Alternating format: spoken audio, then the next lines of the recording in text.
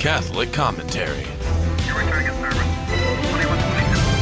Spiritual warfare. Stay ready so you don't have to get ready. Jesus 911. Jesus 911. I'm going 10-8 with my buddy Paul, Ruben and Paul together today. Jesse is out today, and Paul is filling in for him. Thank you, Paul. And it's not often that we get to work together. And I would have loved to have been in the radio car with you. We think alike, and so we're going to talk about some good topics we're going into today. And one of them is that the new USCCB bishop. He said that there's a link between clergy sex abuse and homosexual priests, and it can't be denied. So we're going to talk about that. And I would imagine that most people that are listening to this show, a good majority of them feel the same way we do. So it's not going to come as any shocking news. But Paul, what's going on with you over there? Oh, Ruben, I'm happy to be here. I'm happy to give some comments on this article. So I'm having a little trouble pulling the article up, but if you go ahead and read it, I'll be more than happy to make some comments on it. Yeah. You know what, Paul, this bishop, I didn't know anything about him. We briefly talked yesterday, but he's Timothy Broglio. He's a canon lawyer, and he was assigned to the Archdiocese for the military services. So I like him already.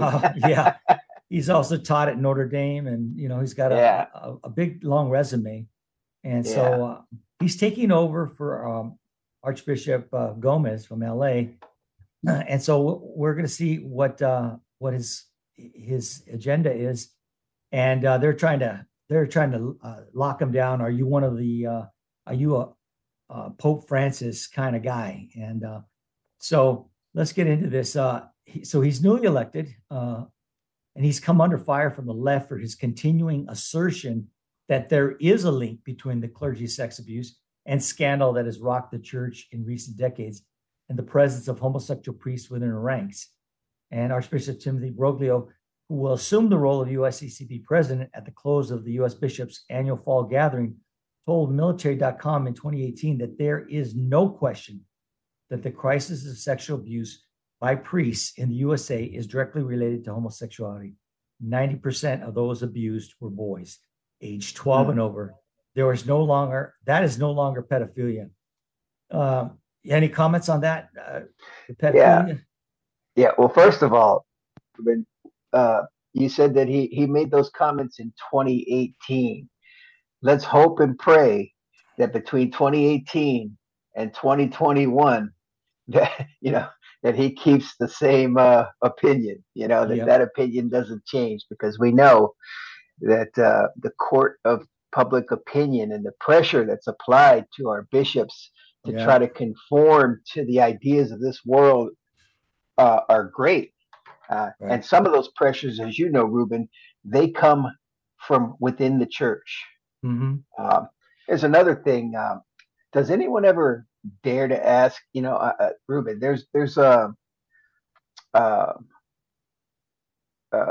he states the obvious to me that 90% are boys over the age of 12.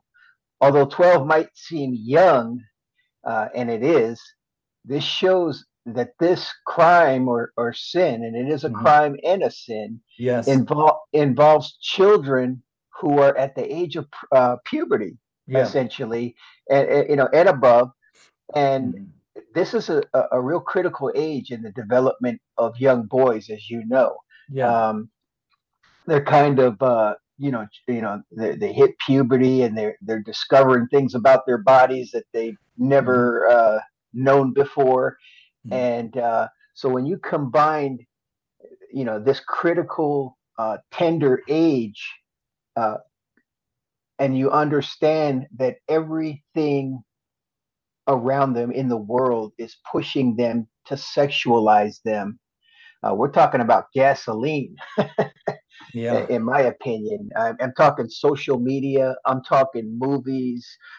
Talking from those who are supposed to be their mentors and guides, and we call them teachers, but we Yeah. know we we know the opinion of a lot of them. Hmm. What That's say true. you? Yeah, exactly.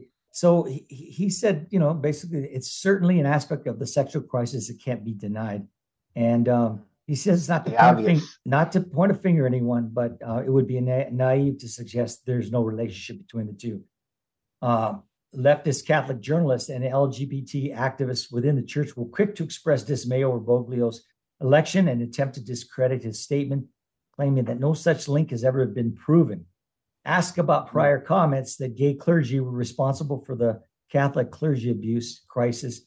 New U.S. Catholic Bishop President Archbishop Broglio claims it's certainly an aspect of this, and it can't be denied. And so there was a lot of tweeting going on. There's a Catholic journalist by the name of Joshua McGalloway, and he asked about the prior comments that gay clergy were responsible for the Catholic clergy abuse, and he said it's certainly an aspect. Oh, so he says academic studies have found no such relationship. That's what this Catholic journalist is saying.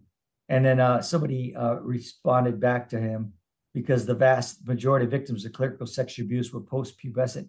That is not pedophilia. That is homopredation. And Yeah, yeah. yeah.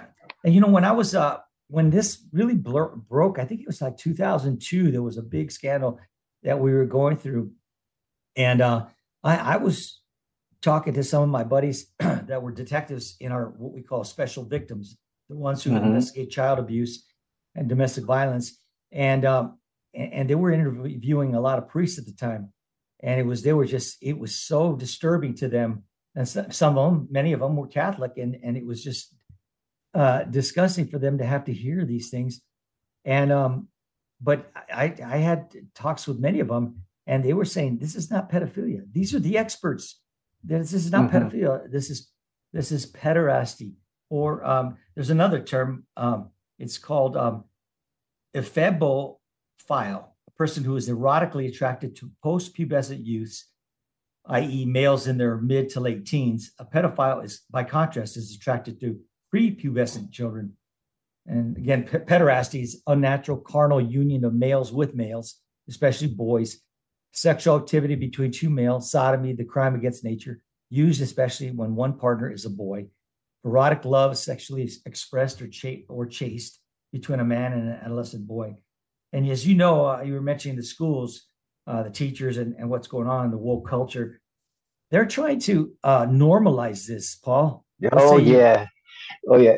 Ruben, the first thing I say is, does anyone ever ask what or why are these left wing activists, so called activists, doing in the church to begin with?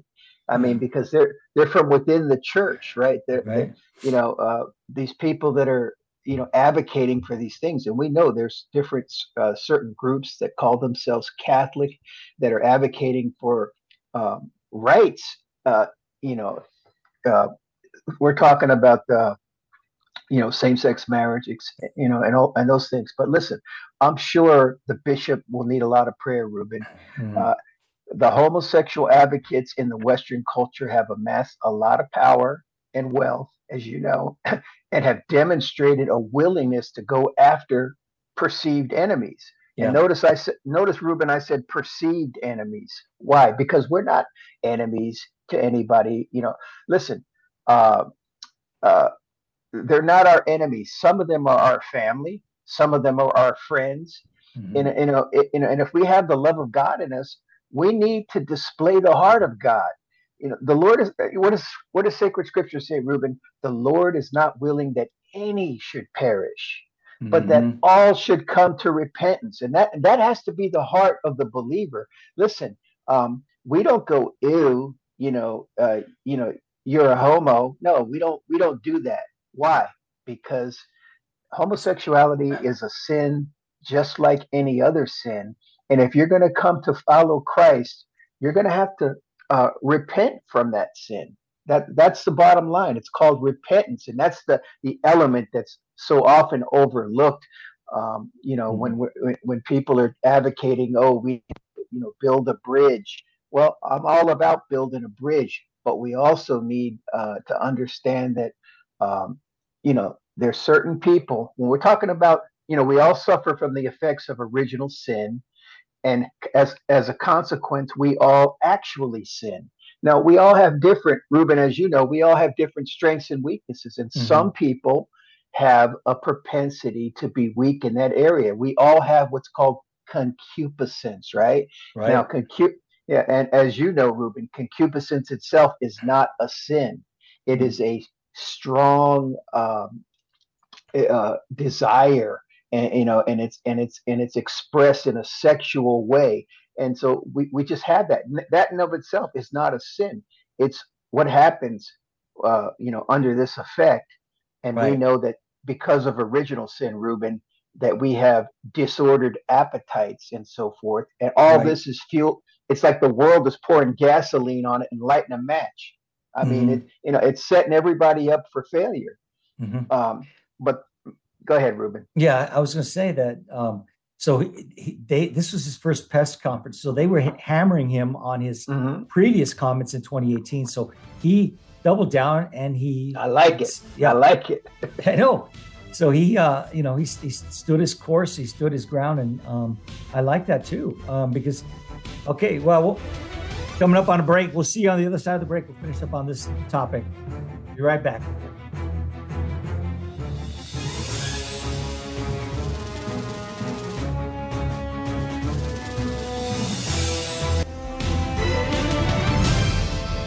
Now, back to Jesus 911. If this call is not an emergency, dial 888-526-2151. Jesus 911, two-man car, Paul and Ruben, and we're going over an article. There's the new USCCB bishop who took over he's taking over for Archbishop Gomez. He's been hammered by a lot of those people on the left, this homosexual community, because he said we would be there's serious issues between the abuse of children and gays in the priesthood, and so he was laid out by New Ways Ministry, and it's an LGBT plus group, and they were tweeting about him, and they're trying to downplay the John Jay study, and what What's what what's what? Yeah, what's the John. John Jay study, Okay, Ruben? so yeah, there was a college, John Jay College, I believe it's Hmm. New York, but they did a study on this, and they came out with that 82% of the people molested were young boys, Yeah, over the age of 12. And yeah. so, yeah, there was only just a handful of girls that were abused, but if you're messing with boys, I don't care. You've got a proclivity to being a homosexual. So it's just, you and I, that's not part of our DNA. So uh, it's not going to go over well with us. But there, Yeah. the studies have found that homosexual clergy are not the major source of clerical abuse, are based on misrepresentations of the John Jay report. While homosexuality was not identified in the report as the cause of the abuse, the vast majority of abuses were committed against young males. So then there was a LifeSite News analyst of the Pennsylvania grand jury report. You want to read that, Paul? LifeSite analyst of the Y- Pennsylvania grand jury y- report. Yeah. One sec. Let me just pull that back up. Uh, Here we go. Um, where are we The at? LifeSite News analysis of the Pennsylvania grand jury report, PJGR, conducted shortly after the publication of the report, found that the vast majority of reported sexual predator priests were homosexuals, most of whom preyed on teenage boys. Nearly three-quarters of the offending priests were homosexual, while only about a quarter were heterosexual. So if you were, yeah. So if you want to take it from there, you found it. No, I actually didn't. Okay, Uh, no worries. So fewer than 3% of the victims were adults, and those were most young. The most were young seminarians. Like, who was that cardinal that was defrocked, and he was preying on young seminarians, taking them to his beach house, Cardinal McCarrick. And Yes. so we know that goes on. There's a lot of people. There's a lot of priests, and Jesse could attest to this because he talks to a lot of these young guys that have walked away from a potential,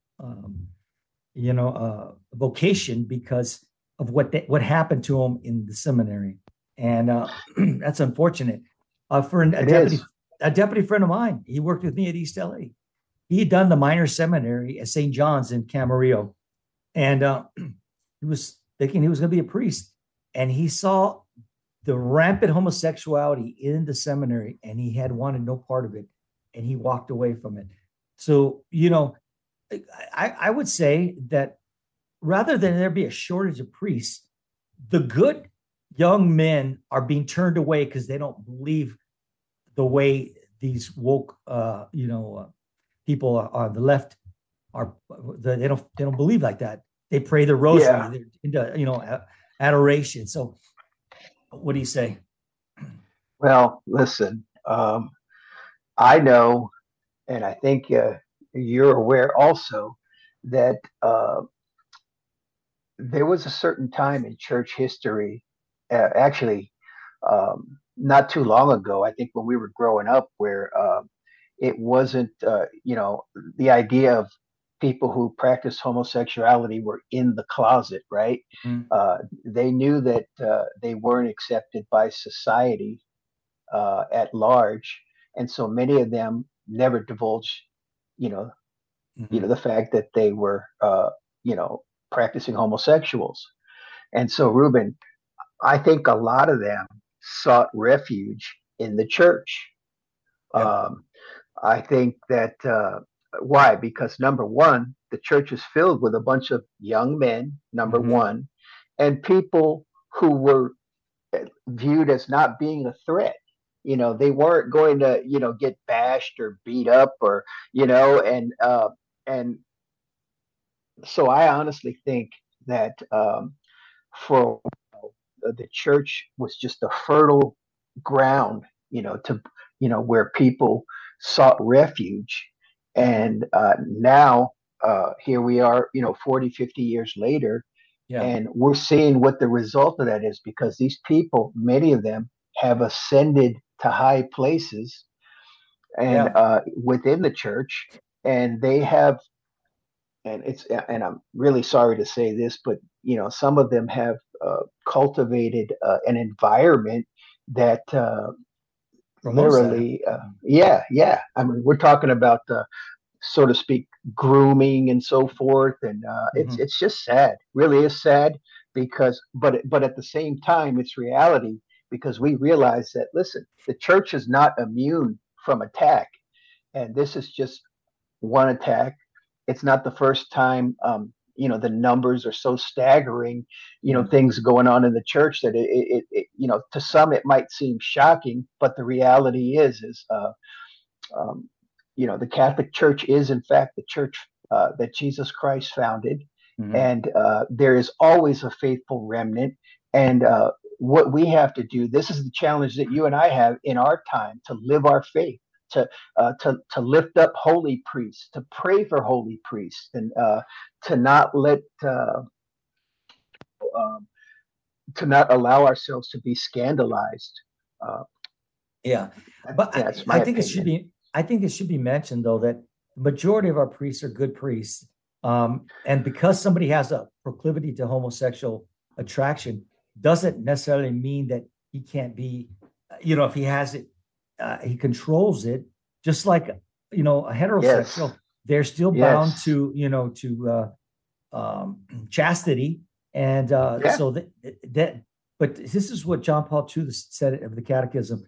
He said that 2357, 2359, the Catechism sets out the Church's position on homosexuality. The teaching commences basing itself on sacred scripture, which presents homosexual acts as acts of grave depravity. Tradition has always declared that homosexual acts are intrinsically disordered.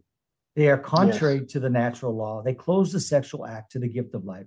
They do not proceed from a genuine, effective, and sexual complementarity.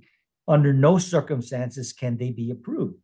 It then goes on and says the number of men and women who have deep-seated homosexual tendencies is not negligible. So it's not just a few. This inclination, which is objectively disordered, constitutes for most of them a trial.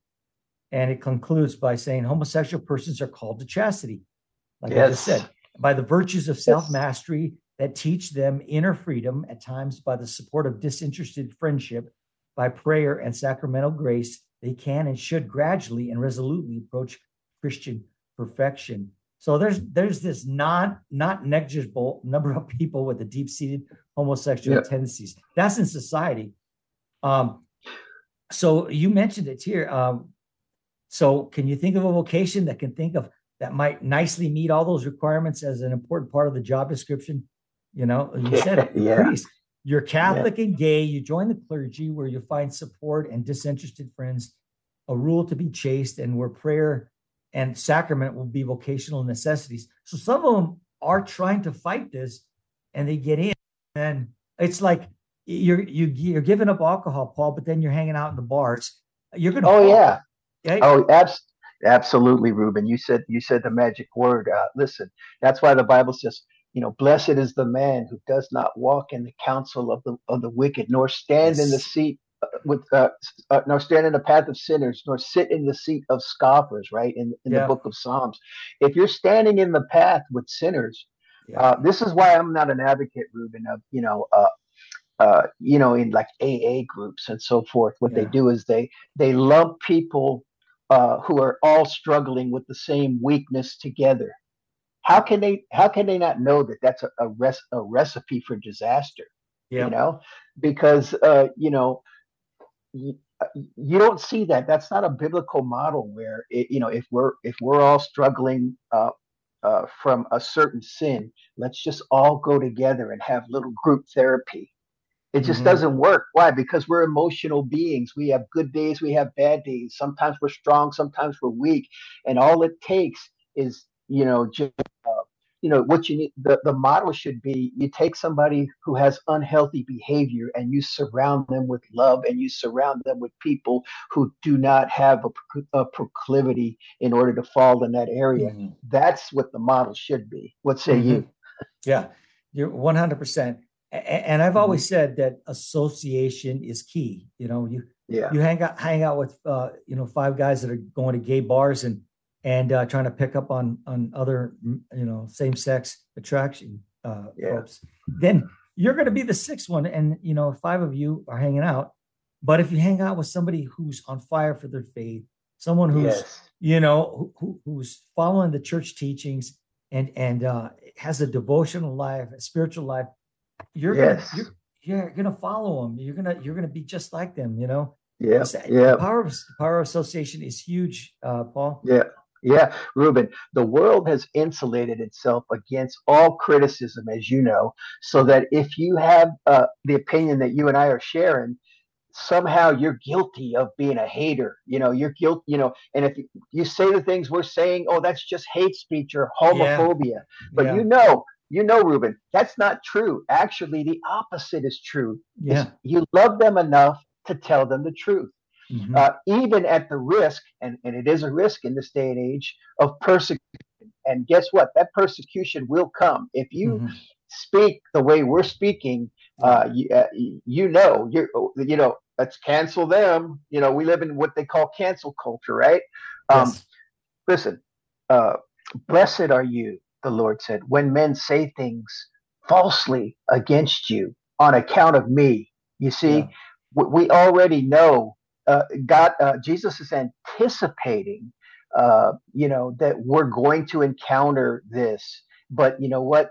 We need to just take courage and know that, listen, so they persecuted the prophets before us. I think Jeremiah, he was known as the weeping prophet. Every time he opened his mouth, they wanted to beat him because they didn't like what he had to say, So do you think it's too long of a bow to suppose that there's an equation in operation within the Catholic Church, which might be something like this, the following here: homosexual orientation plus feelings of guilt that acting on such orientation is disordered, plus joining the clergy to try to impose chastity upon oneself, repression, plus prohibition on sexual relationships with other adults, plus close proximity to children equals increased risk of pedophilia or pederasty. Exactly. It's not. It doesn't. Hey, you don't have to be Albert Einstein to figure that one out. Yeah. And it just makes me, shriek when I hear people say, "Oh, there's no risk." Now, back to Jesus 911. If this call is not an emergency, dial 888-526-2151. Jesus 911, where iron sharpens iron and one man sharpens another. Paul, you want to make a final comment on the last topic? Yeah, before we move on to the next one, Ruben, I'd just like to say, if you are serious about following Christ, then homosexuality, like any other sin, should be confessed and repented from. It's no different than a man or a woman who struggles with promiscuity or adultery. The problem that we have today is we live in a world that has declared homosexuality as healthy and normal, and that's a lie. It's a sin that goes against the order of creation, and that's what we believe. Let's hit the next topic, Ruben. Okay, this is for parents who blame themselves when their adult kids go astray, and this resonated with me. I'm trying to get my kids back into the faith, and but I'll tell you what, Paul, I believe and I have hope that because I did raise them up in the faith, that they will come back, and it's my prayer daily, every day, Paul. I mean, there's not a day that goes by that I'm not asking for their conversion and to come back, and it'll happen. I just, hopefully sooner rather than later, but I'm confident that it's going to happen. So, go ahead. Just to comment on that, Ruben. Sacred Scripture tells us the prayers of a righteous man availeth much, and as long as you seek to live a righteous life, as long as you seek to be in a state of grace, receiving Holy Communion, you are a powerful advocate for those around you. And as you know, we have the Blessed Mother that we can ask, that she bring our loved ones under their mantle, under her mantle of protection. Yeah, we're in good shape, Ruben. I agree with you. It's a good thing to be Catholic. Yeah, exactly. So, but what you just mentioned, on the flip side, when you're not in a state of grace, your prayers are ineffective. They're bouncing off the walls. So you can't help them when you're not in a right relationship with Jesus Christ. So that's the truth. A priest friend of mine, he said when you're in a state of mortal sin, you're an aversio et Deo. You're an aversion to God. So that's where we're at. So let's get into this article. Paul, you want to start it? Sure. Recently, I had to confront a friend who was at her wit's end about what to do with one of her children. In fact, she was so frustrated and anxious about her 26-year-old daughter's behavior that in between her tears, what have I done wrong? I didn't bring her up to be like this. Mm-hmm. It's the sort of reflection I'm hearing more and more from other parents of young adults. Parents who are rightly concerned that their children seem to be lacking direction, drive, and a strong work ethic. That's almost the mantra for this generation, Exactly. Yeah. My friend, we'll call her Liz, has been working full time since she was 18. She devotes her time to caring for her family, including an infirm elderly aunt. She projects kindness and generosity. She is devout in her faith, which has been the cornerstone of her life. Her daughter abandoned her studies, has no job, and is driving around the south of France without a care in the world, having inherited a lot of money from her late father. When Wow. Liz asks her daughter, when Liz asks her daughter about her plans, she snaps at her and tells her that it's none of her business, even though she relies quite heavily on her mother. Sounds like the prodigal son, right? Yeah, Going out and yeah, squandering his the father's money. indeed. So yeah, it's a tricky Uh, situation, and Liz and I have spoken about it at length. It's easy to say she's an adult, let her get on with it, but Liz still feels responsible for her daughter, and that's true, of Paul. course. They're always going to be our kids. You're never going to. They're Yep. still in our eyes. They're a little. You see them when they were innocent, and you remember how much you It's, you it's had funny, Ruben. plans. Yeah, It's funny. On my cell phone, you know how you could put a picture on for a phone number. yeah. All my pictures of my kids are when they were like 5 years old. Because That's that's how funny. I see them. I see them as little kids calling. I Yeah, mean, I get it; they're adults, but and when their number flashes up, I see pictures of them when they were children, and I, and yeah, I and that's not a bad thing actually, because it helps me remember that I have responsibility to guide them, no matter what age they're at, yeah, and I'm going to be held accountable for the advice I give. yeah. But I said I wouldn't beat yourself up if you've done all you could and they still went astray because the world has a strong pull on them. And when a lot of kids, in my kids' case, they got distracted at college, and Yeah. being around the liberal mindset. Yep. So, but Father Ripperger, he says to say this prayer. So you say, Lord, help me to see, or help so and so, let's say, help Liz, help Liz see herself as you see her, and help me see her as you see her. And let nothing that I say or do ever keep her from embracing all the truths of the Roman Catholic faith. And Yeah. that's a powerful prayer. So uh, you guys, you could put that in your arsenal. And so when God's seen her, he's seen them like in their first communion gown, when they were innocent, when they're pristine, they had the graces going through them. And that's, anyway, that's, Ruben, I'm Mhm. reminded of one of my daughters, and you know, I love her so much, and I tell her, Yeah. uh, you need to do this or you need to do, and she says, Dad, nobody thinks like you out there. That's what she tells me. She says, if I'm giving her advice about Right. the type of man she should have, and she says nobody thinks like that anymore, it's a sad reality, Ruben, that because of you, and it could be a lot of because of tech. The Bible says that the heart of man is desperately sick, right? Exceedingly wicked above all things. So when we have all this technology where ideas can be floated around, they're so exposed to ideas and concepts that are just foreign, and they have such an influence. You turn on the TV and it's just you know uh, it's bad news. Whatever you're hearing, it's taking you in the wrong direction. Rarely do you see anything healthy and good. You can't even turn a movie on anymore. Yeah, exactly, Paul. And, you know, go on with the article. I also pointed out that society today is very different to previous generations, much like you said, and far Yeah. further removed from the realities of our own childhoods.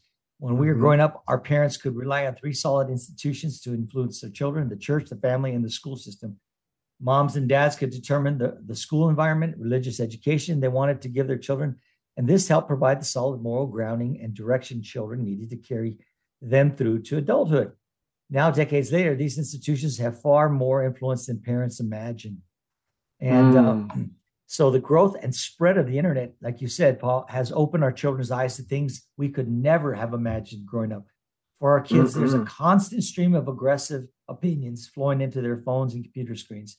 There's also permanent access to news flooding in from every corner of the world, from many different outlets. It's overwhelming and can have a detrimental effect on a young person's mental health. And Yep. young adults today are also part of the influencer generation. We're almost celeb like social media gurus gather millions of followers and try to influence their buying behavior. their leisure choices, their physical appearance, and much more. Hmm. Well, Ruben, though, look at the suicide rate these days, though. There are so many, society is so uh, disconnected, and deconstruction has just affected so many areas that um, it's unfortunate, but there's so many I call them casualties of war, right? Because we yeah. are in a battle. This is church militant, and so many people get shipwrecked, and they feel like there's no hope, there's no answer. But I would just say, Ruben, in a comment, the Bible says, "Let every man work out his salvation in fear and trembling." Right. We're talking, and we're talking about, yeah, men will let you down. Sometimes men who shouldn't let you down, men that are in places within the church, they can and will let you down. But the only one that I know that'll never let you down is our Lord and Our Lady, because they are all about God's agenda. They are all about, uh, Jesus said, "I came that you might have life, and that your Yes. life, the abundant life." Jesus is willing to give us more than we're, willing to accept. Yeah. Yeah. Right on, Paul. But there was a Gallup poll that was reported earlier this year that church membership by Americans has hit a historic low, falling for the first time below 50%. More disturbing is the growing number of young people who identify as nones, those without any religious affiliation. So, but there was a sociologist who once warned lukewarm parents that we'll get what we are. Lukewarm begets lukewarm, he was saying. Mm-hmm. Yeah. Yes, indeed. And what you were saying is your daughter, what she was saying, hey, no one thinks like you. Well, that's what being holy is about, Paul, being set apart. Yeah. Right. And that Yes, is indeed. what we need to do, is set ourselves apart from this corrupt generation. And so let's say, let's keep on working on our children. I wouldn't keep nagging them. That doesn't work. I've tried that. And yeah.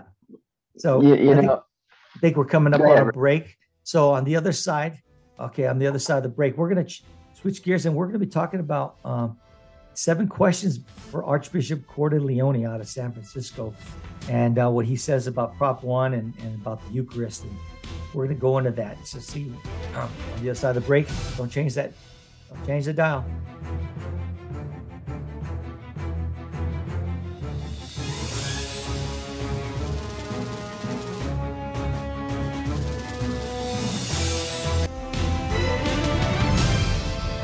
Now, back to Jesus 911. If this call is not an emergency, dial 888-526-2151. Stay ready so you don't have to get ready. We are going into another article. This is Archbishop Cordileone was interviewed, and they asked him 7 questions. He's the Archbishop of San Francisco. He sat down with the Catholic News Agency for an interview during a break in the proceedings of the U.S. Bishops' fall meeting in Baltimore last week. He's a staunch advocate for the unborn, spoke out against Prop 1.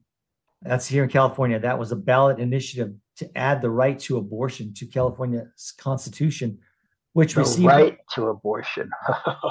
It received over 66% of the vote in the 2022 midterm elections. 1 week later, the Archbishop shared his thoughts on what is next for the pro-life movement, his hopes for the Bishop's Eucharistic Revival Initiative, and how to address the lack of trust that priests have for their bishops. This interview was edited for length and clarity, but I'll tell you, for those of you who don't know, it basically gives you the right to take the baby's life up to 10 months. You have like a whole month after it's born. If something happens, they can't charge you with murder. So it's disgusting. It's murder. Well, Ruben, if there was ever any doubt that evil exists, well, you need look no further than Proposition 1. Yeah. No further than Prop 1. Yeah, I mean, the left is constantly railing against us for believing in the death penalty, yet what do they do with children? The children were innocent, didn't do anything. Whatever you think of the death penalty, like you, Paul, we lost friends in our profession, so Yep. we probably have strong feelings about it. Now, should it be used as a last resort? Of course, for the most serious cases, but there's no excuse for killing a baby who's done nothing other than was conceived in the womb. So go ahead, Paul. Read the first question. Yeah, but just like to make one comment before I do that, Ruben. When we're talking about the death penalty, I think that people who are opposed to it so much, at least in experience, and I'm not talking about, but I'll just say that people who are against the death penalty, they're people who are too concerned with the things of this world. They're people who believe that somehow this world represents everything, and to me it betrays almost a lack of faith, in the things that we should be concerned about, which is heaven, which is our end, right? G.K. Chesterton, we're only in this world. Why? To get out of this world. Yeah. And so, let the chips fall where they may, but the reality of the situation is we live in a fallen world. We live in a world where evil exists. And sometimes God recognizes that, that while we're in this state, sometimes the solution is death. I heard it put like this one time, Ruben. If if you take your kid out to a dinner party and your kid starts acting up and doing all these things, as the parent, don't you have a right to tell that child to come come home? Or we're going, right. Let's go. Yeah. Well, God's a better parent than us, and God is also, protecting the rest of his children.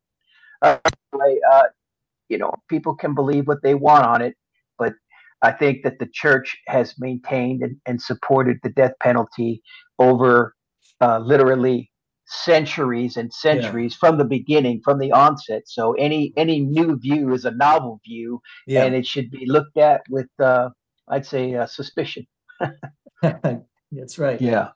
Okay. So the pro-life movement suffered a defeat in California with the passage of Prop 1. What advice do you have for the opponents of abortion? What advice do you have for opponents of abortion in this post-Dobbs political climate? We have to. I think what it wants to say. What advice do you have for opponents? of abortion. Yeah. Okay. He says we have to keep doing what we have been doing.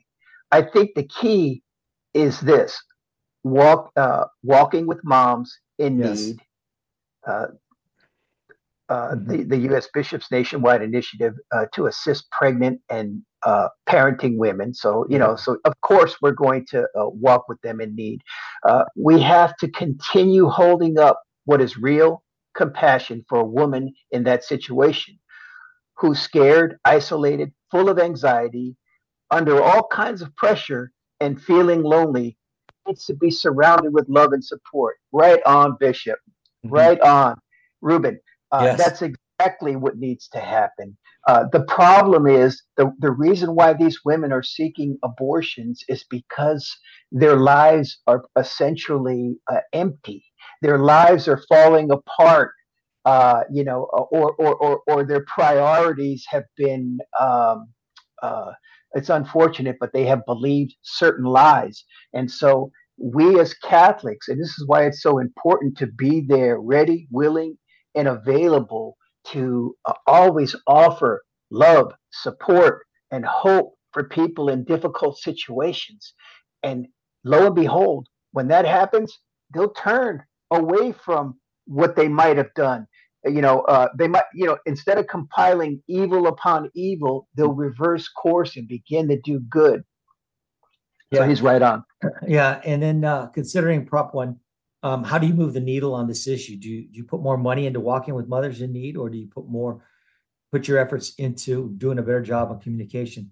And he said, well, it's all of the above. And there's a lot of false narratives. I don't know how many times I've heard from abortion advocates, well, you guys want them to have children, but you don't do anything for the once they're born, you do nothing for them.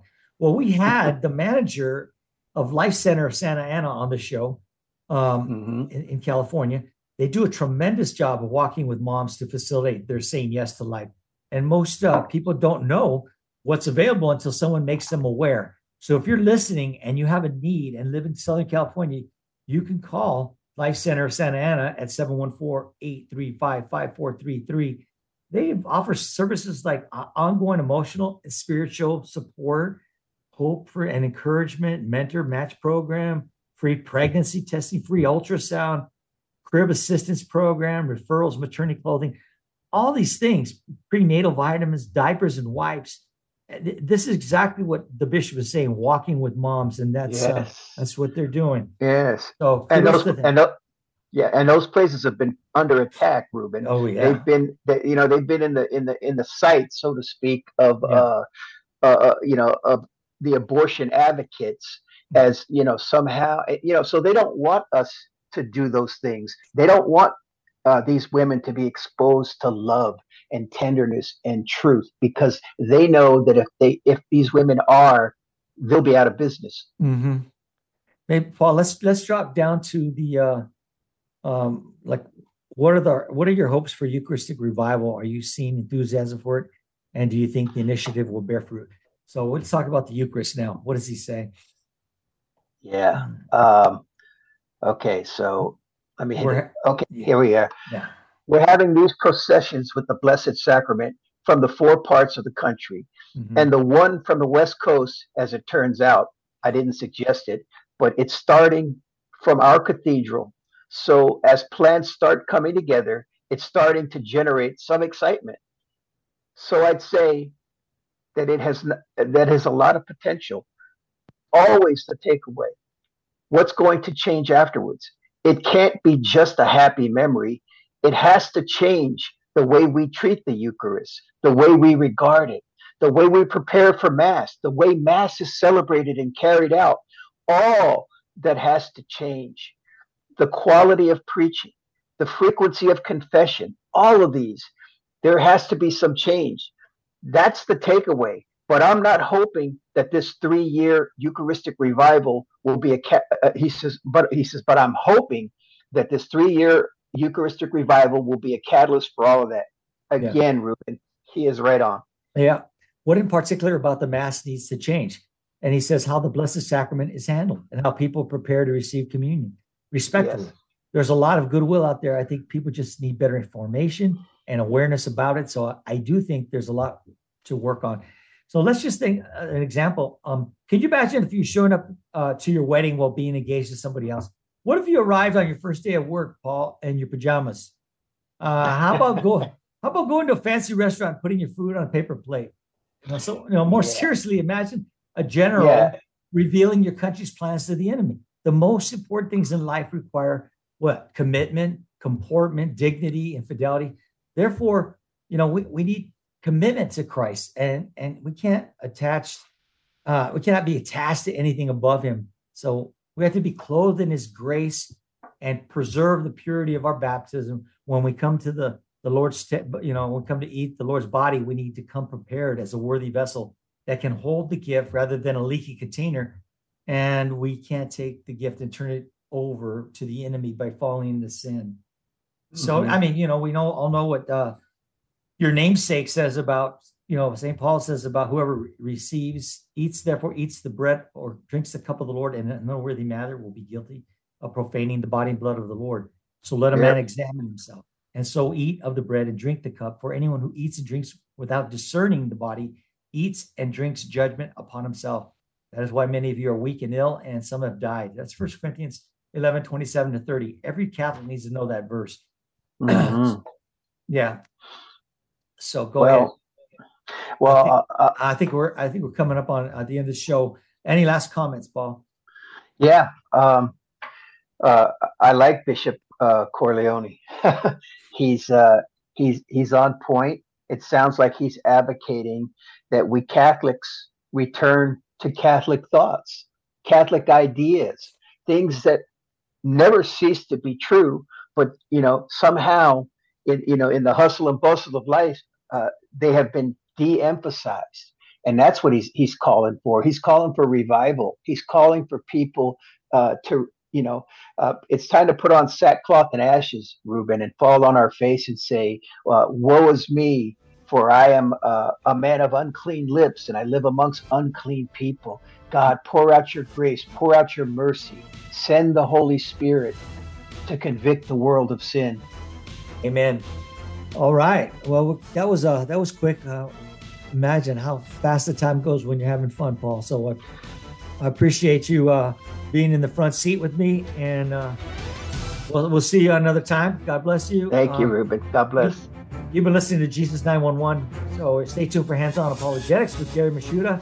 If you like what you hear, hit the like button and share it with others. God bless you. Peace out. We're 10-8, 10-7.